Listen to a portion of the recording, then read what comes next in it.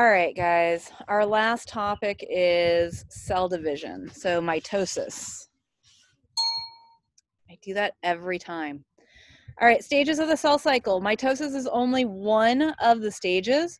Your other stages are G1. G1 is right after mitosis ends in cytokinesis. It's a little cell, and during G1, that cell is growing. So you're gonna see the screen shake. You guys are sitting on my lap. I'm done with being inside. So this is the outdoor soccer field lecture. G1 is growth. So it's a tiny cell and now it's going to grow. So G1 is the initial growth. During S is synthesis. During synthesis, you are now doubling all of your organelles. You're making sure that you have everything you need to become two cells. And then G2, the growth finishes. You double your cytoplasm and you enter into mitosis.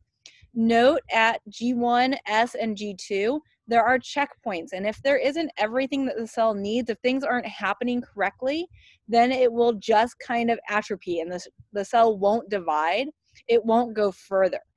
When we talk about cancer here in a minute, a lot of cancers are caused by problems in these different checkpoint areas. Even as we go through the process of mitosis, there are checkpoints that have to occur in order for a cell to reproduce normally. So realize that we talk cell cycle and we think mitosis, but reality, cell cycle is mostly interphase, and interphase is G1, S, and G2. And then just a little bit of this mitosis, these phases that you remember from freshman bio. During interphase, that's the phase that the cells are in the longest. Your cell is doing what a cell is supposed to be doing. So during interphase, a skin cell is a skin cell, a heart cell is helping your heart beat, a muscle cell is helping you work out. Your cell is doing its normal functions. And that's why this is the longest phase, right? We want your cells doing what the cells are meant to do. Depending on the type of cell, the length of that cell phase differs. So bacteria, they're in interphase for only 20 minutes before they start dividing. And remember, in bacteria, this mitosis is really binary fission. In beans, that's 19 hours. In mice fibroblasts, it can be 22 hours. In a nerve cell, it could be your entire lifetime.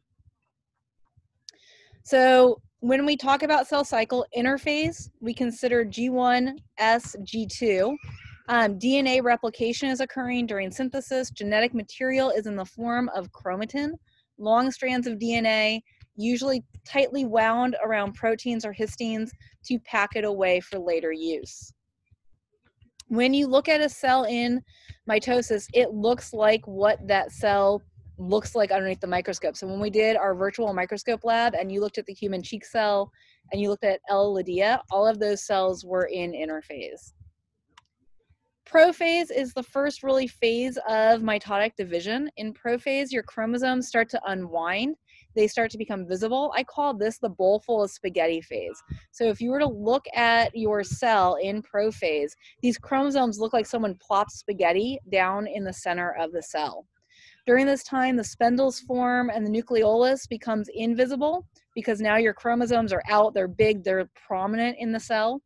And the chromosomes consist of two identical sister chromatids held together by a centromere.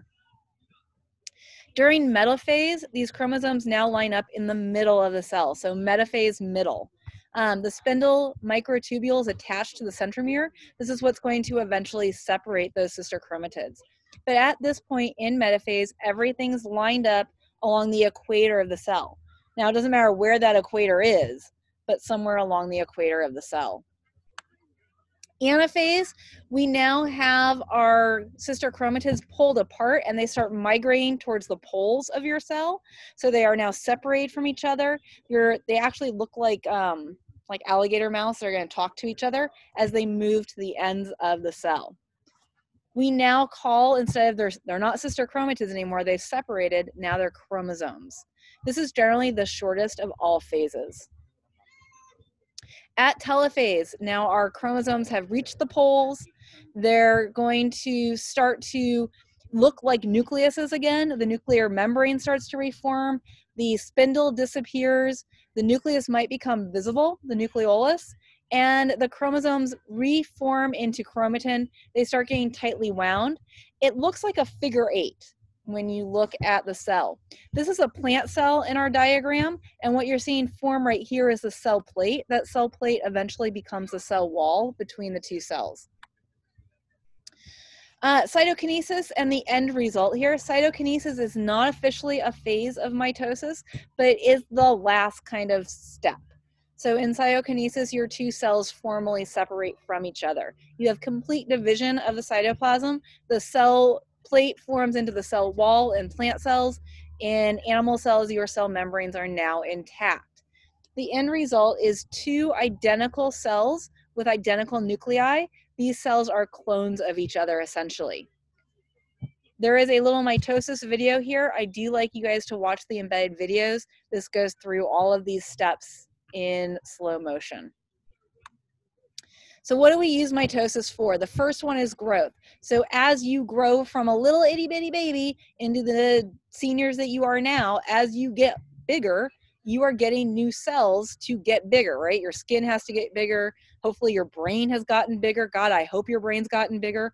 All of that's occurring during mitosis. Tissue repair is a use of mitosis. So if you were to cut yourself, your skin cells are going to undergo mitosis, and they're going to keep doing it until they touch. And when they touch, that's a cell signal to stop doing mitosis, that you've closed that wound. Embryonic growth. So when the egg is fertilized by the sperm, your first 8 divisions are going to be identical mitotic divisions where every cell is the same. There's no differentiation. These repeated mitotic divisions create the blastopore, or a ball of cells. Early embryos are named for the number of cells in that ball, and then later differentiation occurs that allow it to grow into a multicellular organism. And then we have asexual reproduction, like our binary fission in bacteria. Cancer then is our last topic for the unit. Cancer is defined as the uncontrolled growth of cells, the uncontrolled mitotic division. So normally cell division is under the control of tumor repressor genes, which create proteins that inhibit cell division. So remember those checkpoints I talked about.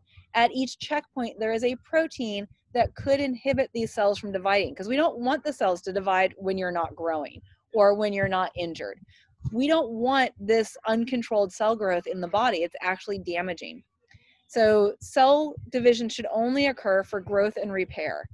Pronto-oncogenes are proteins that stimulate this cell reproduction. So if you get a skin knee, pronto-oncogenes are going to allow for mitosis.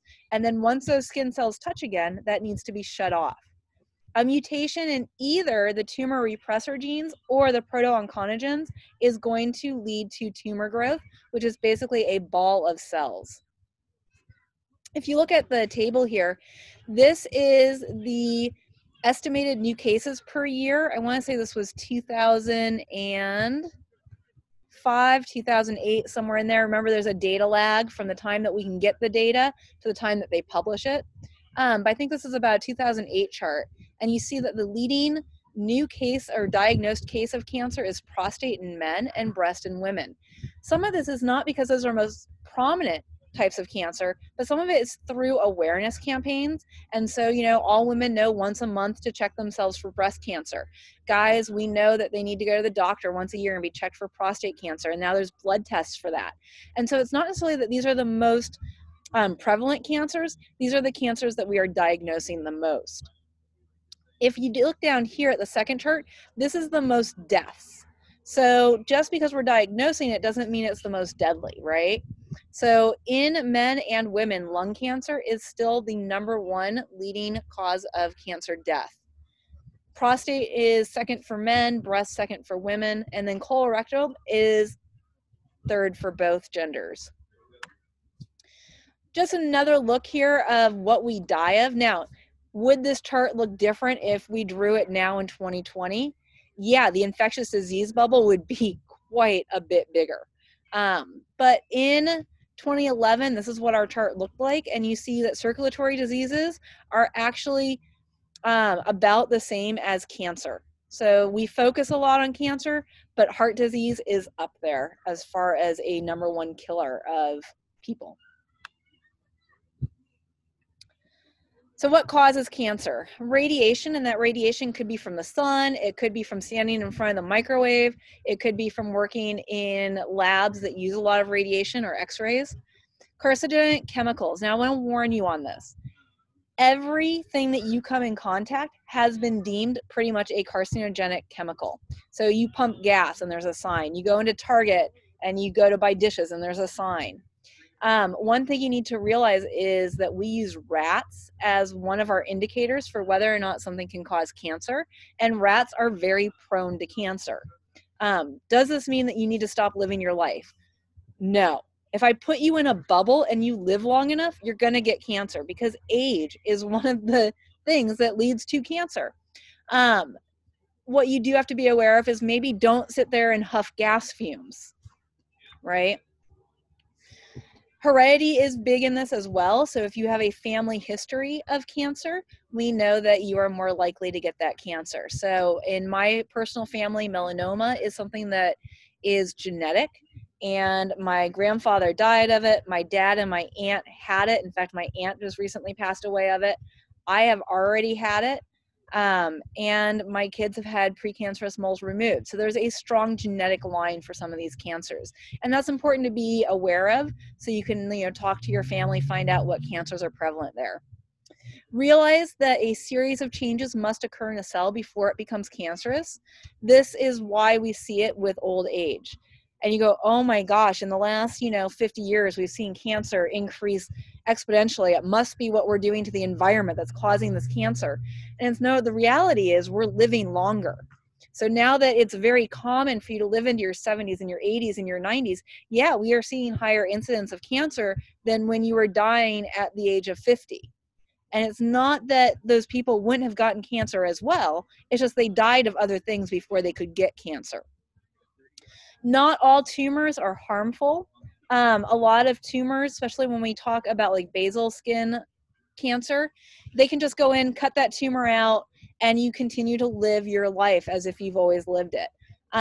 There are non-malignant brain tumors that are only harmful and deadly because they're invading into the space and basically taking over territory of cells that would be doing good things for your brain.